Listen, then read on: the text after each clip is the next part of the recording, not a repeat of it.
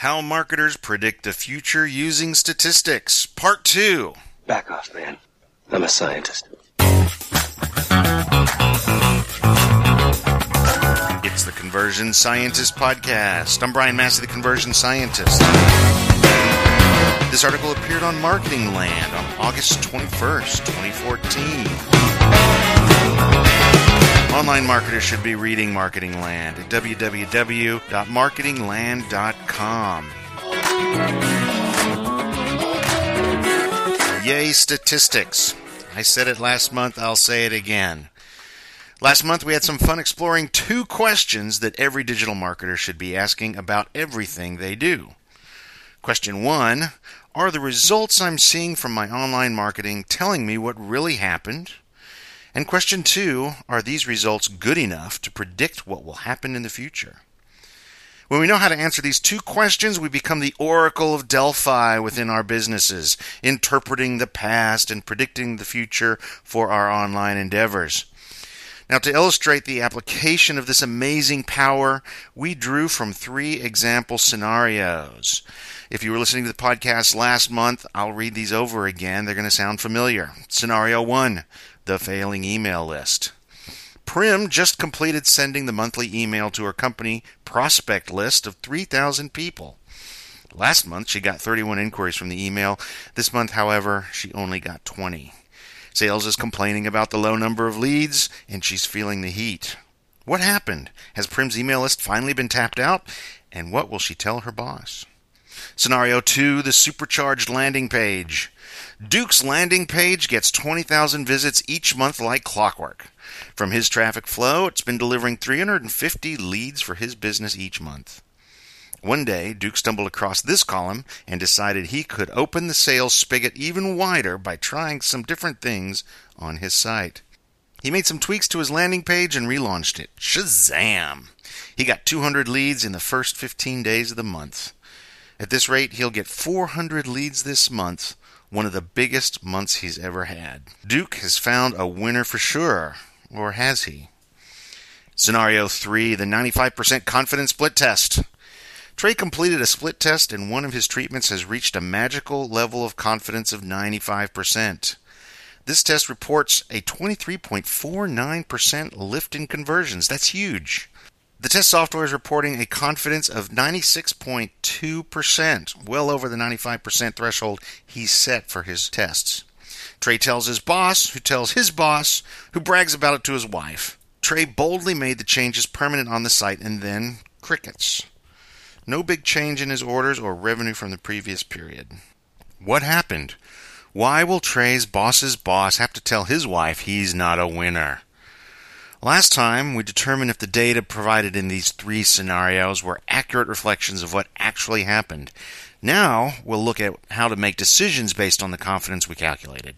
So if you didn't listen to last month's column, go ahead and do that now here on the Conversion Scientist Podcast. So the burning question is, what do I do next? As a digital oracle, the Greek mythology kind of oracle, not the Larry Ellison kind of oracle, then those in our business come to us with pleading looks in their eyes, asking what the future might hold for them. Some of these people are our bosses and look more displeased than pleading. What do we tell them? Well, let's look at our scenarios. The burning question posed to Prim with her email campaigns would be, OMG, is our email list drying out? Will we get fewer inquiries if we continue to send these emails? Last month, Prim's email garnered 31 conversions for a conversion rate of 1%. This month, it was 20 for a conversion rate of only 0.7. Because Prim has a short, fat bell curve of possible conversion rates, a 0.7% conversion rate should not really be a surprise. Prim's question is this: is 0.7% my new conversion rate? Is this what I will see if I send the email again? And statistically, the answer is no. Prim's drop in conversion rate isn't statistically significant. Because the 2 bell curves overlap a lot, there's little confidence that she'll see another email that delivers 20 inquiries, as the most recent one did. Her response to her boss should be, yes, it's less than last month, but within the expected range of results, we should keep sending to this list. There are some caveats. The content of the emails changes from send to send, as does the subject line. These variables make it harder for Prim to predict the future. What may be more interesting is to combine the results of multiple emails over time. This provides a larger sample of conversions to work with, and the changes in content get averaged out somewhat. Over 2 months, Prim has a conversion rate of 51 inquiries from her 3,000 email recipients, or about 0.2%. If we look at her bell curve for this, we find that we can expect a conversion rate of between 1.2% and 2.2% over the next 2 months, or between 36 and 66 inquiries. These are numbers that she can take to her boss as an opportunity if she continues to send these emails. Now, Prim's sample is different from Duke's and Trey's in that she is mailing to her entire population. Duke and Trey are dealing with a sample of the entire population that may come to their pages. If she limited her analysis only to those recipients who opened the email, she would be measuring a sample of her population. However, open rates are not reliable, really, in my opinion. So should Duke run out and buy an expensive car? Things seem to be looking up for Duke. His conversion rate for the first half of this month has moved from 1.75% to 2%, an upswing of 14.3%. That's good eating. If this keeps up, he'll have one of his biggest months. So, will this keep up? The answer is no. Entering his last month's results, 350 sales on 20,000 visits, against this month's results to date, 200 sales on 10,000 visits, tell us that this is not a statistically significant change. Duke's new bell curve is fatter and shorter because the sample size of 10,000 is much smaller than a full month at 20,000. So as a result, both curves break below this tried and true conversion rate of 1.75% that he usually gets. There's still time for his results to turn enough this month to give him one of his worst months. So don't buy any new cars yet, Duke. Finally, has Trey found a new control? While Prim and Duke are not running true A/B split tests, Trey is. Prim and Duke are analyzing month-over-month data, meaning that they're not controlling for time. Things this month may be different than last month. A competitor may launch a new product. The stock market may be down. Business people may be taking vacation. Trey is running a true split test, which compares a control to one or more treatments for the same period of time. This increases our confidence that time-based changes aren't influencing our results. Trey is certainly using a split testing tool such as Optimizely, Visual Website Optimizer, Convert.com, or Adobe Test and Target to manage his test. If you visit the site, I'll provide you some links to those tools. How is he doing? The tool told him that he found a new control. It reports a 96.2% confidence that one of his treatments will deliver a conversion rate increase of 23.5%. So why didn't he see a lift in sales when he launched the new treatment? The A/B testing calculator that we used reports a number of values that we should probably explain here. The conversion rates and the relative change in conversion rate are self-explanatory. But what is the effect size? When we're dealing with bell curves, everything is divvied up by standard deviations. When comparing the control to treatments, the control is the most important, so the effect size is based on the standard deviation of the control's curve. The higher the standard deviation, the more deviant the data is, and by deviant, we mean more likely to lie to us. In this case, the standard deviation is about 0.73 percentage points. So you multiply this by the effect size of 2.6, and you get 1.9%. And that is the difference between the conversion rate of the control, 8.09%, and the treatment that won, 9.99%. In short, effect size is a standardized way of determining how big of a change we're talking about.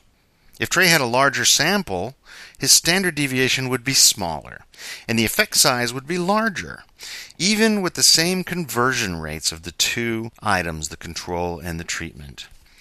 Higher effect size means more confidence in the data to predict the future. Let's imagine that Trey's split testing software went haywire, and only 1/10 of the visitors saw the control, 137 instead of 1,372. Let's also assume that the conversion rate stayed the same, delivering 11 leads. This small sample size, 137 and 11 leads, would result in a deviant bell curve that had a much higher standard deviation, the short, fat kind. Now, the two conversion rates haven't changed, but the effect size is now only 0.8, not nearly as good as the 2.6 we saw with the original data. An effect size of 2.6 is not huge. Even though the statistics say that he's found a new winner, he needs a larger sample size, with the number of conversions approaching 200 or 300 per treatment. This test is telling him he needs to set his confidence level higher than 95%. Statistically, 97% is a much higher confidence level than 95%, even though it doesn't look that way to us. When you need to dazzle them with statistics, sometimes the boss will insist that your conclusions just don't make intuitive sense, so it's time to disarm him with statistics. The A-B split test calculator gives us some numbers to work with. Let's make friends with them. The z-score takes more into account than the effect size does. Compare the z-score in Figure 6 to that in Figure 8. For Trey's winning treatment, the z-score is 1.78. The small sample size imagined in Figure 7, however, has a z-score of just 0.8. The bigger the z-score, the more confidence we have in the results. Statisticians seem to like to look at the same number presented in many confusing ways. The p-value, seen in Figure 5, is calculated from the z-score. It is the probability that our test results will not predict the future. I call this the fail value, spelled P-H-A-I-L, or p-value, because this is the chance that I will fail with my next test. Trey's wonderful treatment has a z-score of 1.78, 1335, which can be magically recalculated to a p-value of 0.037. So what does this mean? What this means is that there is only a 3.7% chance that his new treatment will fail if tried again. Now, those are not bad odds. In our small sample size scenario, though, the z-score of 0.8025 can be recalculated into a p-value, or a fail value, of 0.228. This means that there's a 22.8% chance that the treatment will fail if I try it again. That is too high to rely on. Once you've talked about standard errors, standard deviations, effect sizes, z-scores, and p-values, your boss's eyes should have started to glaze over. Take this as acceptance of your decision. I'll leave you to research the power, alpha, and beta values that you'll see in the A-B split test calculator as well. The bottom line of all of this is that decisions change with a little statistical significance. The disastrous email that Prim sent this month turns out to be in line with expectations when we look at it statistically, and there is little evidence that the future emails will perform poorly. Duke needs to wait a couple of more weeks before he starts spending his expected gains from the new landing page he designed, and Trey can stand confident in front of his boss, knowing that he made the right decision to launch his treatment, but now he knows that he needs to let his tests run longer. How many marketing programs are abandoned when they might have produced great results? How many new controls are put in place before they've proven their statistical worth? Online marketers and business owners can't be making mistakes like these in the coming months. Digital data is too easy to gather, and the space is too competitive. Tell us how you're using statistics to make decisions in the comments on the blog post. Thank you for listening.